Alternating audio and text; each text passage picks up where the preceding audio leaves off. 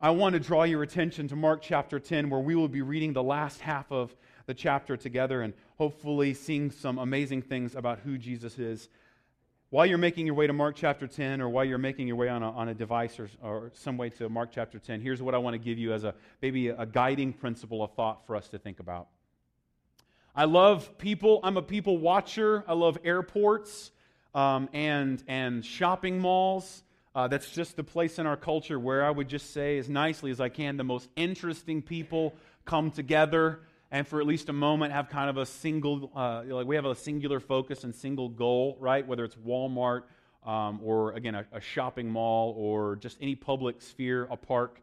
I'm always learning about people, but one of the most fascinating things is when you're learning about people and you're getting to know something and you kind of stumble across something you never thought you would have ever known about them. Like you stumble across something about a person and you're like, oh, I would not have guessed that. I did not see that coming, right? The interesting hobbies. Typically I keep my nerdy hobbies and nerdy stuff to myself. You're not allowed to know about them unless it was an accident and someone else told you about them, right? But I try to keep that to myself. But every once in a while you kind of stumble upon a fact about something. And one of three things starts to happen, if not all three. You begin to kind of really love that person. You begin to get to know something about you. Like, oh my goodness, I did not know. That's amazing. That makes them all the more interesting. The second thing that I think happens is that it makes them all the more useful, right? You know when you can turn to them. When you find out, hey, this guy works with cars, right? There's kind of this mental note. You go like, that's the guy I need to know. I need to know that guy. When it's time for my brakes stop working, I'm going to go to this guy. Or my favorite, computer people. When you get to know somebody who's really good at managing networks or fixing computers, you kind of I will remember that. I will be sure to ask that. And the third thing I think you see is not that you just kind of grow in affection because of your knowledge of them. You don't just kind of grow and oh wow, that's useful, and therefore you kind of grow in trust. But then something amazing happens. It changes the way you relate to them. Sometimes you'll learn something about a person that completely alters the way that you relate to them and the way that you listen to the things that come out of their mouth. Right? I know a lot about my wife in a certain way that I don't know anything about you, such that I relate to her much differently. And if she's for example, if you ever see me wear anything that you're like, why is he wearing that? It's because my wife at some point or another told me that was a good thing or I look adorable, and these aren't words that people usually use to describe me in any way. But if she thinks this, I tend to make a very, a permanent etched in stone mental note, and I'm like, okay, I remember that. I'm going to take a note of that. But if you come to me and you're like, hey, I don't like that shirt, I'm like, okay, that's too bad for you. And we relate to one another different. And once you kind of get to know a person, you listen to what they say differently. It has meaning and power. And even the way that you speak to that person changes. So here's the regular practice that you and I do. And I think the same kinds of principles can be applied when we open the Bible together. We will regularly stumble upon things about who God is and who Jesus is for us that we did not previously know, or that we knew but we didn't really pay much attention to. And then the purpose is not so that we get another lump in our brain. The purpose is so that we would grow more and more in love with who God is. That as we learn something new, our affections for Him deepen. The second thing is that then we learn that we can trust Him. Like when you find out a guy who owns a tow truck, all of a sudden that's a thing in the back of your mind you don't worry about anymore, right? My car broke down. Well, good thing my best friend owns a tow truck, right? That's a good guy to know. And the same thing happens when we dig into the Scripture. We're not just maybe scratching in our own head little fun facts and trivia about God so that we can pull them out and impress our friends at the next cocktail party. It's so that when things fall apart, we know in whom we can trust, when we know who we can turn to when things fall apart. And the last thing I think is that we begin to actually relate to God differently. And we begin to ask things of God that not only does He give to us, but He desires for us to have. So as we dig into some things about who Jesus is, I hope that we are not simply kind of padding our stats or making ourselves feel better because we know something more. Knowledge will puff up. It's the love that we have because of the knowledge we have that builds up and that will actually change lives. And I want you to see some powerful things about who Jesus is here. Beginning in verse 32. And they were on the road going up to Jerusalem. And Jesus was walking ahead of them. And they were amazed. And those who followed were afraid. And taking the 12 again, He began to tell them what was to happen to Him. saying, "See, we are going up to Jerusalem, and the Son of Man will be delivered over to the chief priests and the scribes, and they will condemn him to death and deliver him over to the Gentiles. And they will mock him and spit on him and flog him and kill him. And after 3 days he will rise." And James and John, the sons of Zebedee, came up to him and said to him, "Teacher, we want you to do for us whatever we ask of you." And he said to them, "What do you want me to do for you?" And they said to him, "Grant us to sit, one at your right hand and one at your left in your glory." Jesus said to them, "You do not know what you are asking. Are you able to drink the cup that I drink, or to be baptized with the baptism with which I am baptized?" And they said to him, "We are able." And Jesus said to them, "The cup that I drink, you will drink. And with the baptism with which I am baptized, you will be baptized. But to sit at my right hand or my left hand is not mine to grant, but it is for those for whom it has been prepared." And when the 10 heard it, they began to be indignant at James and John. And Jesus called them to him and said to them, "You know that those who are considered rulers of the Gentiles lord it over them, and their great ones exercise authority over them. But it shall not be so among you. But whoever would be great among you must be your servant. And whoever would be first among you must be slave of all. For even the Son of Man came not to be served, but to serve, and to give his life as a ransom for many." And they came to Jericho. And as he was leaving Jericho with his disciples and a great crowd, Bartimaeus, a blind beggar, the son of Timaeus, was sitting by the roadside. And when he heard that it was Jesus of Nazareth, he began to cry out and say, "Jesus, Son of David, have mercy on me." And many rebuked him, telling him to be silent. But he cried out all the more, "Son of David, have mercy on me."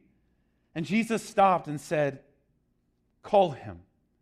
And they called the blind man, saying to him, "Take heart, get up, he is calling you." And throwing off his cloak, he sprang up and came to Jesus. And Jesus said to him, "What do you want me to do for you?" And the blind man said to him, "Rabbi, let me recover my sight." And Jesus said to him, "Go your way, your faith has made you well." And immediately he recovered his sight and followed him on the way. May we see something maybe that we have never seen about Jesus, and may we grow in our affection and our trust, and even the way that we relate to him. I think I can show you in this passage, I think I can demonstrate for you by Jesus' words that Jesus has done something for us that we cannot do for ourselves. Let me repeat that and let that make sure that kind of directs our whole thoughts and our paths as we're in this chapter. Jesus has done something we're not able to do for ourselves. We cannot do it. And knowing Jesus rightly, that is, knowing this about him, will allow us to know and love God more earnestly, to trust him more courageously, and then relate to him more authentically. Jesus has done something.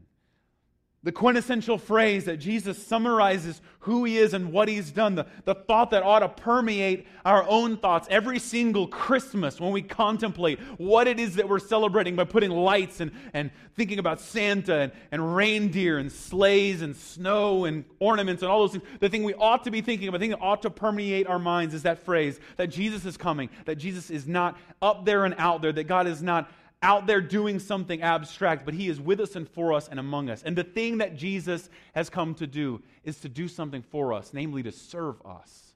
To serve us in a way that we can't serve ourselves. Not to be served, but to serve. Jesus is doing this. And when we begin to open our minds to this, it changes the way that we see who God is. It changes the way that we experience suffering and hardship and failure and disappointment. And then it changes the way that we pray. And for some of you, maybe it just changes the fact that you do pray.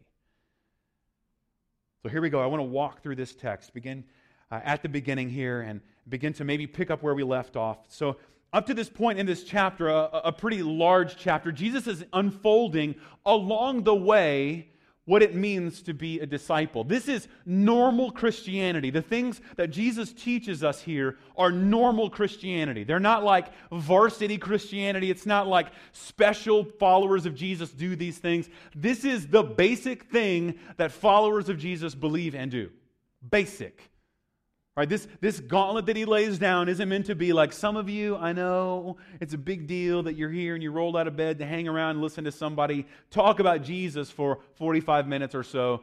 But basic Christianity is even above that. The bar is much higher, and it affects the way that we view marriage and divorce that we saw last week, the way that we see children, and then the way that we see our possessions. And the way that we expect Jesus to simply kind of rubber stamp and approve what we already assume and know about those things, Jesus defies our understanding and gives us a radically new perspective. Such that when people come to Jesus and He goes, hey, tell us about divorce. He goes, I can't tell you about divorce. I've got to tell you about the meaning of real marriage. That marriage is meant to be a gift that God gives to demonstrate to the world His faithful devotion to us in spite of our rebellious and faithless behavior. That's the picture of marriage. That's the picture that Jesus wants to ingrain in normal Christianity. And then people say, well, that's complex and complicated. You've got to have a few degrees before you understand this kind of teaching and this kind of thing that you're teaching us about who you are and what God is doing. And Jesus says, no, absolutely not. This, in fact, is meant to be seen as simplicity. So much so that if you don't see this like a child, you don't see it at all. And if you want to see God's kingdom, you've got to have the lens of a child. You've got to have childlike acceptance, childlike approach to God's kingdom. Not childish and immature, but childlike, simple, unquestioning, unwavering trust. And then thirdly, we saw a man who came and he would, by outside measure, have all his life together. Later, another gospel calls him the rich young ruler. Here he's just a rich young man. Either way, he's a big deal. And if you think about it, this is where our expectations are even more on display. If the most wealthy, most prominent, most influential, successful young man in our city, state, region, country came into our midst, right? And it kind of was like, hey, I'm in this Connection Church thing. I want to be a part of it. I want to jump in. There's something in us that would go like, all right, this is a real deal. Like these influential, accomplished people, they're in on this. It must be legit. And the disciples were probably thinking the same thing until Jesus radically defied their expectation and He scared this man away by pointing out that even though he was accomplished and wealthy, his identity was wrapped up in those things, so much that he could not picture life without them. And when Jesus said, give up those things for my sake, this man left. And what would have been, by their expectation and maybe by our expectation, a great add to the movement, ends up being a powerful, defiant example of who this movement really is about. Namely, Jesus laying down His life, doing something for us that we cannot do for ourselves, and inviting us to live that out as well. So here we are. Jesus picks up where He left off, and He begins to speak on the road still, verse 32, that is, to paint a picture of what it means to literally walk along and follow Jesus. And they're going up to Jerusalem. And He gives us the third prediction here at the end of this passage of what will happen to him once he gets there. 2 other times He's already said, Mark uses the words, He spoke plainly. that eventually the Son of Man, the language that Jesus uses to refer to himself more than any other title, to emphasize that he is the one, he's a human person, even though he is the power of God and the Son of God, he's a one born of humanity. He is fully God and yet fully man. He says plainly to them at two different places that when he gets there, the people that you would think would love him, namely the scribes, elders, and Pharisees, are going to be the one that turn him over to be killed. But don't worry, when they betray him, when they turn against him, he's still going to succeed. And we see the details of this. It says after 3 days, he will rise, even after they put him to death. So he's made this clear two different times before, and this is the third time that he makes it clear. But on the way, it says they were walking, and did you notice the people that were with him? It says they were amazed, and the people who were following were afraid. They'd heard Jesus talk about going to Jerusalem. And they heard Jesus talking about an amazing thing that was going to happen. If you remember the outspoken one, Simon Peter, who heard first when Jesus said, look, the Son of Man's going to go, he's going to be turned over, and he's going to go, and they're going to kill him. And Simon Peter pulls Jesus aside and goes, okay, man, enough with this death talk. You really need to stop talking about that. And what was Jesus' response? Get behind me, Satan. As if to say, no, this thing that I'm doing, this hardship that I will endure, the price that I will pay is essential. And if you don't like it, if you don't get it, you're going to miss out on all the good things that come from it. And when Jesus is resolutely, did you just catch that? He's like confidently walking ahead of them into this hardship. It amazes and confounds and even scares the disciples. Here's a good point for you to begin to open your minds to. Be encouraged. If the things that Jesus calls you to do, if the things that Jesus has done for you and the way that he changes you that begins to loosen your grip onto the things of this world starts to scare you, you're in good company. You're in good company. And Mark over and over tells us how the disciples just do not get it. They don't get it. They don't understand it. And they're right face to face with Jesus, but they still don't understand his plan. It's not until later that it all dawns on them. So be encouraged. This is meant to be an encouragement for you and for me, that if the disciples who are right there with Jesus don't fully get it, what is it that we're missing? Right? What is it that you and I might be missing or taking for granted? So Jesus on the way is teaching them, but he's resolutely and confidently walking into his fate. Jesus senses that these people are afraid, and he senses that these people are amazed, and instead of simply going, okay, guys, we'll take a break, maybe we won't get there immediately, maybe we'll put this suffering thing off, he immediately responds and reinforces what he had already said. Verse 33, see, we're going to Jerusalem. See, this is happening. The Son of Man is going to be delivered over to the chief priests and the scribes. They will condemn him to death, and then they will deliver him over to the Gentiles. And then they will mock him, spit on him, flog him, and kill him. And after 3 days, he will rise. Do you get why they were amazed and a little bit terrified? Jesus could not be talked out of it. What they expected of him, what they knew about him, was probably a little bit wrong, was probably a little bit disconnected from who God really meant for Jesus to be for them. And as a result, they didn't appreciate what he was doing. They didn't trust that what he was doing was right. Hence, they were afraid. And then lastly, they related to him wrongly.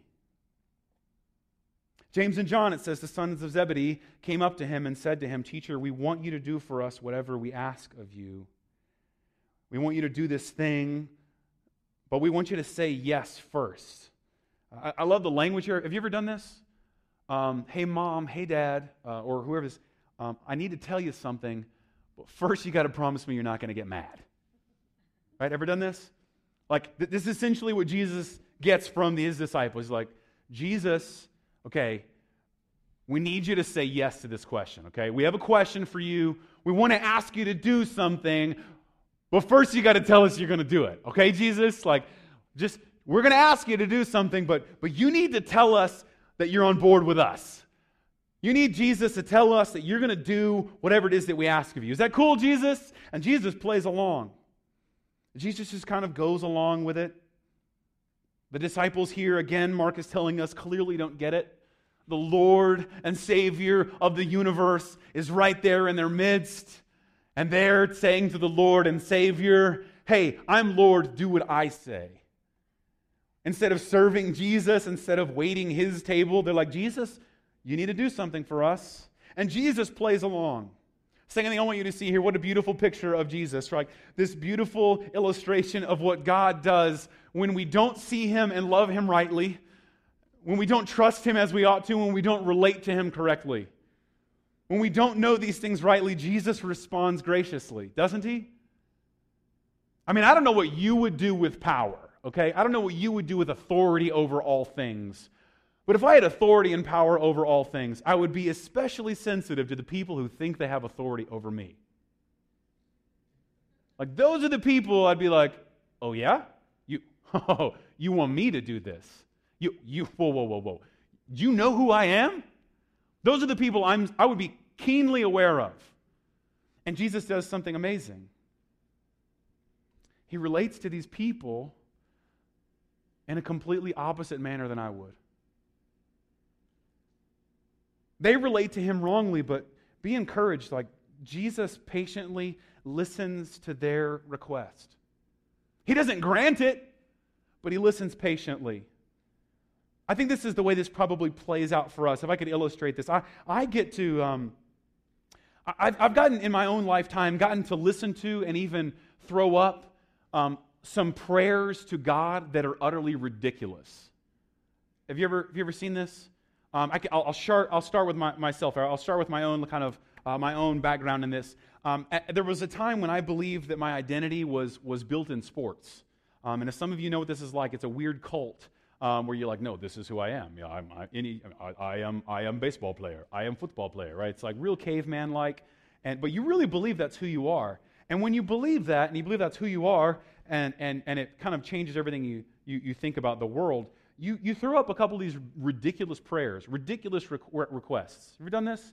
So I'm on the sidelines. I'm getting ready to play the team.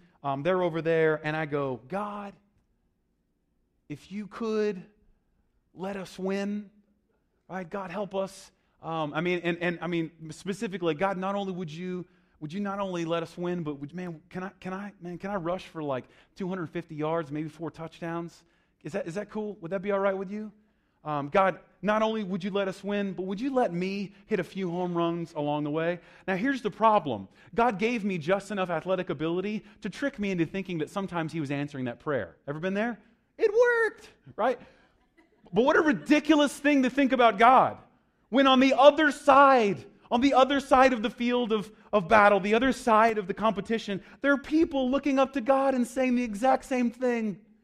God, let me score a touchdown. Let me make the winning shot. Let me hit the home run. Whatever it is, like they're asking God for the same thing.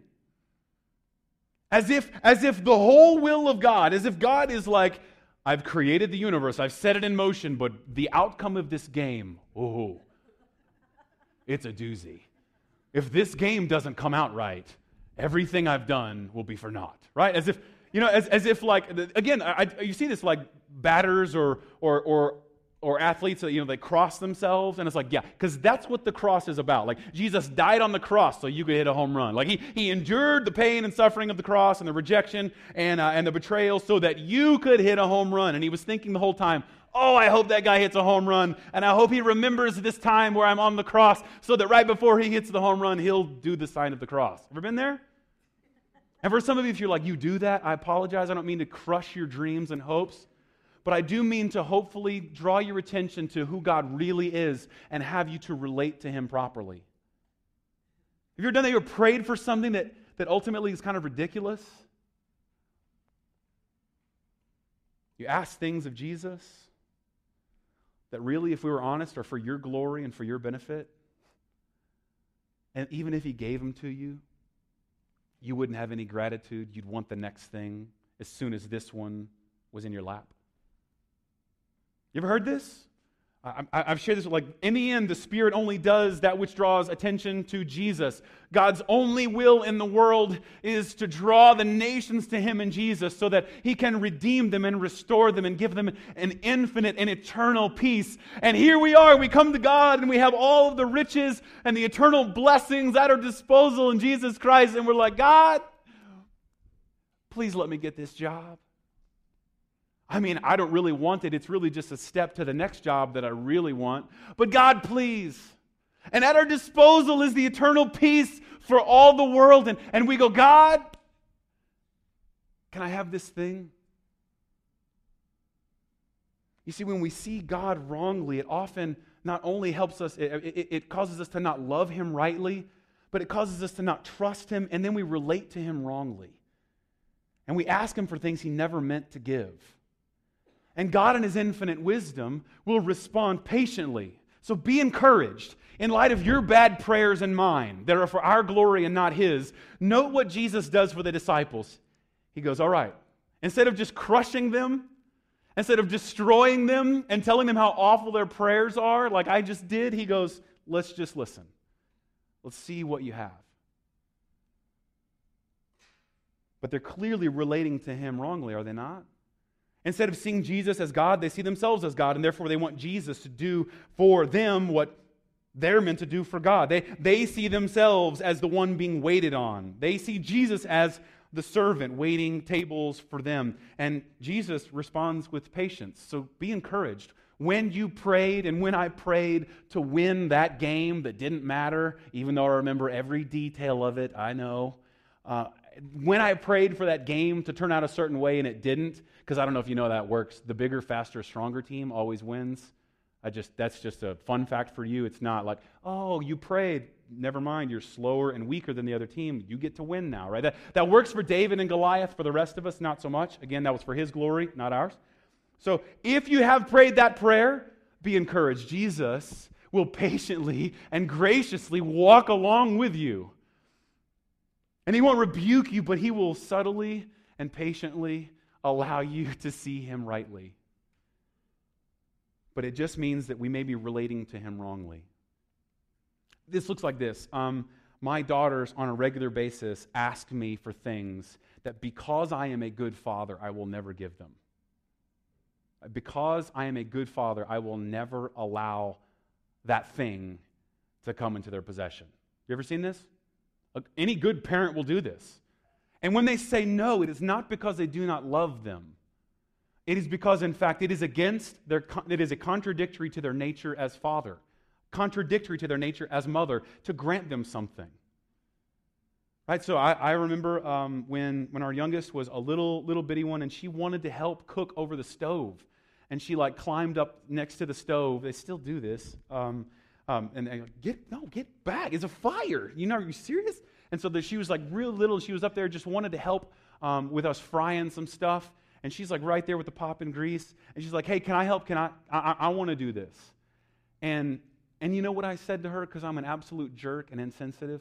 I said no. And in that moment, she cried, melted down, and really felt at enmity with her father. In that moment, she thought, what a terrible person this guy is. And I said no because it is against my nature as a good and loving father to allow her to have something that will destroy her. So the next time you request something of God and you're praying something of God and you seem to get no over and over and over again, just begin to open your eyes to the possibility that you, like the disciples, even though you might have your eyes sort of open to who Jesus is, you might still be missing out on who He really is. And you may be relating to Him wrongly, just like these disciples. Jesus, we want to do this thing. And Jesus responds very politely, very kindly. And He uses this phrase twice in this chapter. And see if you'll pick up on when He uses it again. He says in verse 36, "What do you want me to do for you?"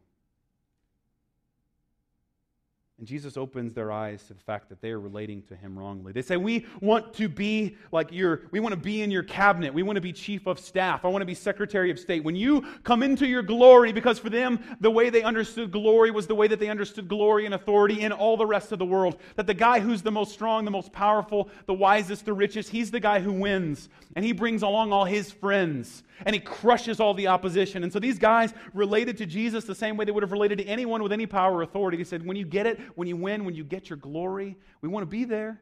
We just want to tap into this. We want to be sitting next to you when you're in your glory. What they didn't realize was that the greatest glory of Jesus Christ would not be like any other leader. In fact, the greatest glory that Jesus would experience, the greatest glory that God meant to demonstrate to the world, would be when he was hanging on the cross. And the one who was at his right and the one who was at his left were criminals. Do you get it? Do you see how this starts to flip our understanding of Jesus upside down? Do you get maybe how this changes the way we love Jesus, the way we trust him, and then the way we relate to him? They say, we're able to do the thing you're doing. Drink the cup. That would have meant judgment typically. Baptized. That had been immersed. Are you going to go through what I'm going through? Are you going to receive the kind of wrath and experience the kind of rejection that I'm going to experience? And they go, we're able, dude. We're able. And Jesus, being kind, didn't say, he just goes, you're right. You will be baptized. It will be similar. You will drink the same cup. It will be similar. But when I come into my glory, the one at my right and my left will be radically different than anyone you expect.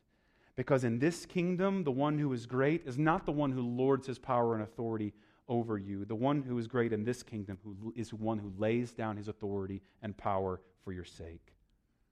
The great king is not the one who sends his troops to battle and to die for his cause. The great king in this kingdom runs in front of the troops to die so that they would know nothing but life. For even the Son of Man, he says, came not to be served, but to serve and to give his life as a ransom for many. He came to do something. He came to accomplish something for these people. He came to do something specifically that they could not do for themselves. And he came to serve, not to be served. So this is where I want you to hear the good news of Jesus. He has accomplished all that which you have meant to have in your life. He has afforded for you all the riches and all the blessings that you can ever experience in all of eternity. But even now, even right now, you're probably thinking about what God wants you to do. Even now, most of our response, even the preachers up here are like, yeah, Jesus did this thing. And some of you right now, you're thinking, well, I better go do this now. Well, I better do this. And what you are saying, subtly but clearly, is that you think that what Jesus has done is less important than what you have done. What Jesus has afforded for you is greater than what you will do. And right now you're thinking, you're trying to tell me that Jesus wants to serve me, but yet I'm telling you that there are some things that I need to take care of first. Right? If I told you right now, like, get right with Jesus, repent from the things that keep you from a loving and holy and just God, even then some of you begin to think like, well, I got to do some stuff. I got to get rid of this stuff. I got to stop doing that, and then I got to start doing this. And if you're not careful, what you have assumed about yourself is that what you do is greater than what Jesus has done. And if you're not careful, you will subtly be believing that your standing before God is based on what you have done and not what God has done for you in Jesus. And you will constantly take this from me as one who has failed at this for the better part of my own life. You will find nothing but wretched misery. Because you will come to the end of yourself and realize that you are still insufficient and that all that you have done is still not good enough. Hear the good news. It is what Jesus has done and the way that He has served us, that has saved us and ransomed us, redeemed us. It is not what you have done. I cannot say that enough. It is only by trusting in what He has done that we even have the ability to serve Him rightly. Because if you don't know what Jesus has done for you, and if you don't know that that's the most important thing, then everything you think you're doing to serve Him will actually serve yourself. If you don't know that the good news for the world is that Jesus has saved them from the wrath of God, then you will think that the thing that Jesus has called you to do is simply to feed hungry people, or to clothe naked people, or to house homeless people, not realizing that you have not addressed their greatest need. So yes, we do feed the naked. We always feed them. Put some clothes on first. Here's some food. We feed the hungry. We clothe the naked. We house the homeless. But we do so that they would realize that the ultimate price has been paid for them. Don't ask a guy if he's naked if he's hungry. Give him your coat. Killed it, man. Just killing it. We do these things so that people will see how good Jesus is. Because His kingdom is upside down. And He's done something that we could never do ourselves. And if you miss this, then I'm afraid you will not love Jesus rightly, you will not trust Him, and you will relate to Him wrongly. You will constantly be asking Jesus of something that He has no desire to give to you. And He will not give it to you. And it will frustrate you. It would be a terrible injustice for Jesus to allow you to find your satisfaction in that thing that you are pursuing. If your job, the next one you get, or if the next paycheck, if that really could solve all that's wrong with you, then Jesus would be an awful, awful, awful God to allow you to have it. In the same way that it would be a terrible father if I gave into the crying of my small daughter so that she could play with hot grease on a burning stove. That doesn't make me a good father. It makes me a terrible one. Begin to see that when we recognize all that God has done for us in Jesus, we relate to Him rightly. So how do we do that? How do we see Him for who He is? How do we take this seriously? First, I think, is you have a humble admission to His lordship.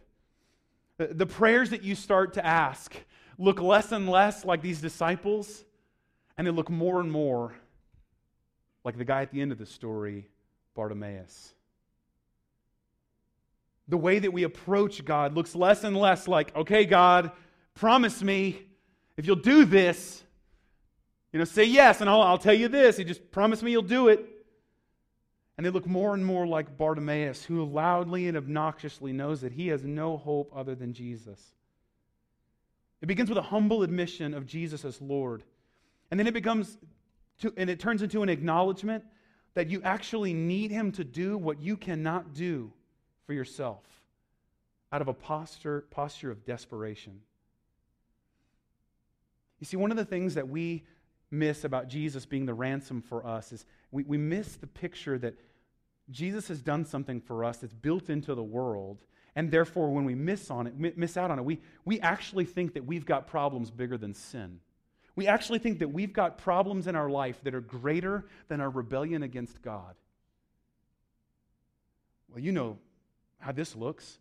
If a fugitive is running from the law because he's guilty of something like a federal offense, if he's running from the law, it doesn't matter where he goes or what he does. The law will find him. He can cover it up. He can pretend as though it doesn't exist. But till he dies, the law will be hunting him down. Now multiply the authority that we begin to picture in the federal government times the infinite majesty of a loving and wrathful and just God, and you begin to understand what's at stake here. You can help the old lady across the street, but if you're wanted by a federal judge for murder, you don't get to go to the judge and go, hey, but I helped an old lady across the street. No, friend, your crime is much more egregious, and it must be settled. And the same thing is here. Jesus is saying that our greatest need, the only purpose for which He has come, is to redeem us from that which we have flung upon ourselves. Sometimes we begin to feel this. Sometimes we begin to understand that maybe our sin is real. But do we really acknowledge that it's dire and desperate? Do we really believe that without Jesus, we have no access to God? Did you catch the other time that Jesus said that phrase that he said in verse 36 to his disciples? What do you want me to do for you? The next time he says it to this blind man. This is the last healing miracle that Mark will tell us about. There's a few other miracles, but they aren't healing. This is the last one. It's the only healing miracle that Mark tells us about that he tells us the name. And not only does he tell us the name, but he tells us the name of the man's father, as if to say, not only is this a real person, but this is a man whose father is thus. Most people think that's probably because the audience that Mark was speaking to, the church that was beginning to experience persecution in Rome, was probably beginning to wonder if Jesus really was God, if Jesus really could save them. And when Mark draws attention to this guy and tells him by name, it's probably because they know him. They may have heard of him, or maybe they know his father, maybe they know his family.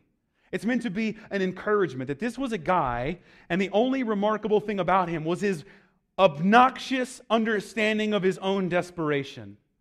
He obnoxiously knew that without Jesus, he was without hope. And when Jesus asked the two questions, one to his disciples and one to Bartimaeus, what do you want me to do for you? The one that he actually answered and responded was to the man who had a posture of desperation. Jesus, have mercy on me. One of them realizes the dire circumstances before Jesus and asks him to make it right. The other one, the disciples, ignores the dire circumstances, assumes that they're already been taken care of, and wants something else for their own benefit. They didn't say, Jesus, have mercy on me. We want you to do this one thing for us, Jesus. Jesus, just say yes. And that thing is to show us mercy before God. Instead, it was to say, we want a share of your glory. Whereas Bartimaeus says, my request of you, Jesus, is that you would have mercy on me and that you would restore, maybe to assume that he had been able to see before, restore my sight. And you know the request that Jesus responds in the affirmative to? The one who's desperate. This is a guy who shamelessly shouts out his need for Jesus. He shamelessly shouts out that he needs Jesus' help. And he sees Jesus for who he really is, and he sees his condition as it really is. And there's a beautiful thing that happens when you see Jesus rightly. You love him the more dearly. You begin to trust him more powerfully, and you begin to relate to him rightly. You see, if the heart of your worldview is a man who's dying for his enemies, then the rest of the world looks different. You'll view everything differently. And Bartimaeus gets a glimpse into this. And Jesus unfolds his plan for his disciples. At one moment, he unfolds his plan to some disciples that take Jesus for granted. And then he unfolds his plan to a man who does not. One is desperate for the saving and healing power of Jesus. And one says, yeah, we get that. Now what do we get out of it? They've drastically overlooked their own desperation. So here's where I think this begins to land in our own lives. When we see Jesus rightly, we're stirred with a new affection for him, a new love for him, that he has met the one need that we could never meet ourselves. We couldn't do it on our own. The second thing I think we see is when we learn to trust him because we learn who he is, we're full of confidence. And then lastly, we begin to relate to him rightly. Some of you right now are begging Jesus to do something, and you are frustrated beyond belief because you don't think he will do it for you. And I would argue it's possible that, like the disciples, you and I do not see him as he truly is. And you do not see your desperate sinfulness as it really is. So what does this look like for us? Some of you are desperate right now. Some of you, you're broken and you're in an awful spot, and your attitude and your outlook reflect it. And you're wondering right now if there's a way out of this. When we see Jesus rightly, we begin to trust him. Remember what I told you? It's kind of funny. If your car breaks down, but you have a friend who lives next door and he's got a tow truck, something different happens to your worry, right? You're like, I know the right guy to fix this. Friend, if you will see Jesus as he truly is, you will come to find out in the midst of your desperation, there is one in whom you can can trust. He is the one who has already made a way for you and for me. Don't despair. Don't lose heart. Don't lose hope. There is one, and He has already accomplished for you and for me that which we could never do for ourselves. And He has done it so that you and I, in the moment of our greatest desperation, when we finally cry out that we are helpless and hopeless, He graciously comes and gives us life. He opens our eyes. He opens our mind and gives us a brand new life that lasts forever and ever. Friend, are you in despair? Are you hopeless? Would you hear this good news? Jesus has already made a way back. And I know what you're thinking. You're thinking, no, there's more to it than that. There's got to be something more. I've got to do something. And to you, I would just say the words of Jesus. Listen, Jesus did not come so that you would do something special for Him. Okay? He's not waiting for you to get your life together and serve Him in some radical capacity. He's not waiting for you to finally stumble upon the answer, have your eyes open to the solution, and then you do it. He did not come to be served by you. You are not special. He came to serve you, to demonstrate His great love for you. He came to do for you what you cannot do for yourself. He came to do for you what you right now are probably as hard as you can trying to do for yourself. Friend, believe that He's done it. It will open your eyes. It will stir your affection for a God who never forsakes us. It will give you trust and hope in the midst of the most desperate times. And you will begin to relate to our God, not as a slave to a master, but as a child to a father. Let's pray.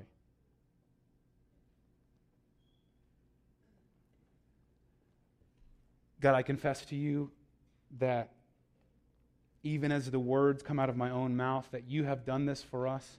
You have accomplished this for us. I am so self-centered that I still think there's got to be something I ought to do.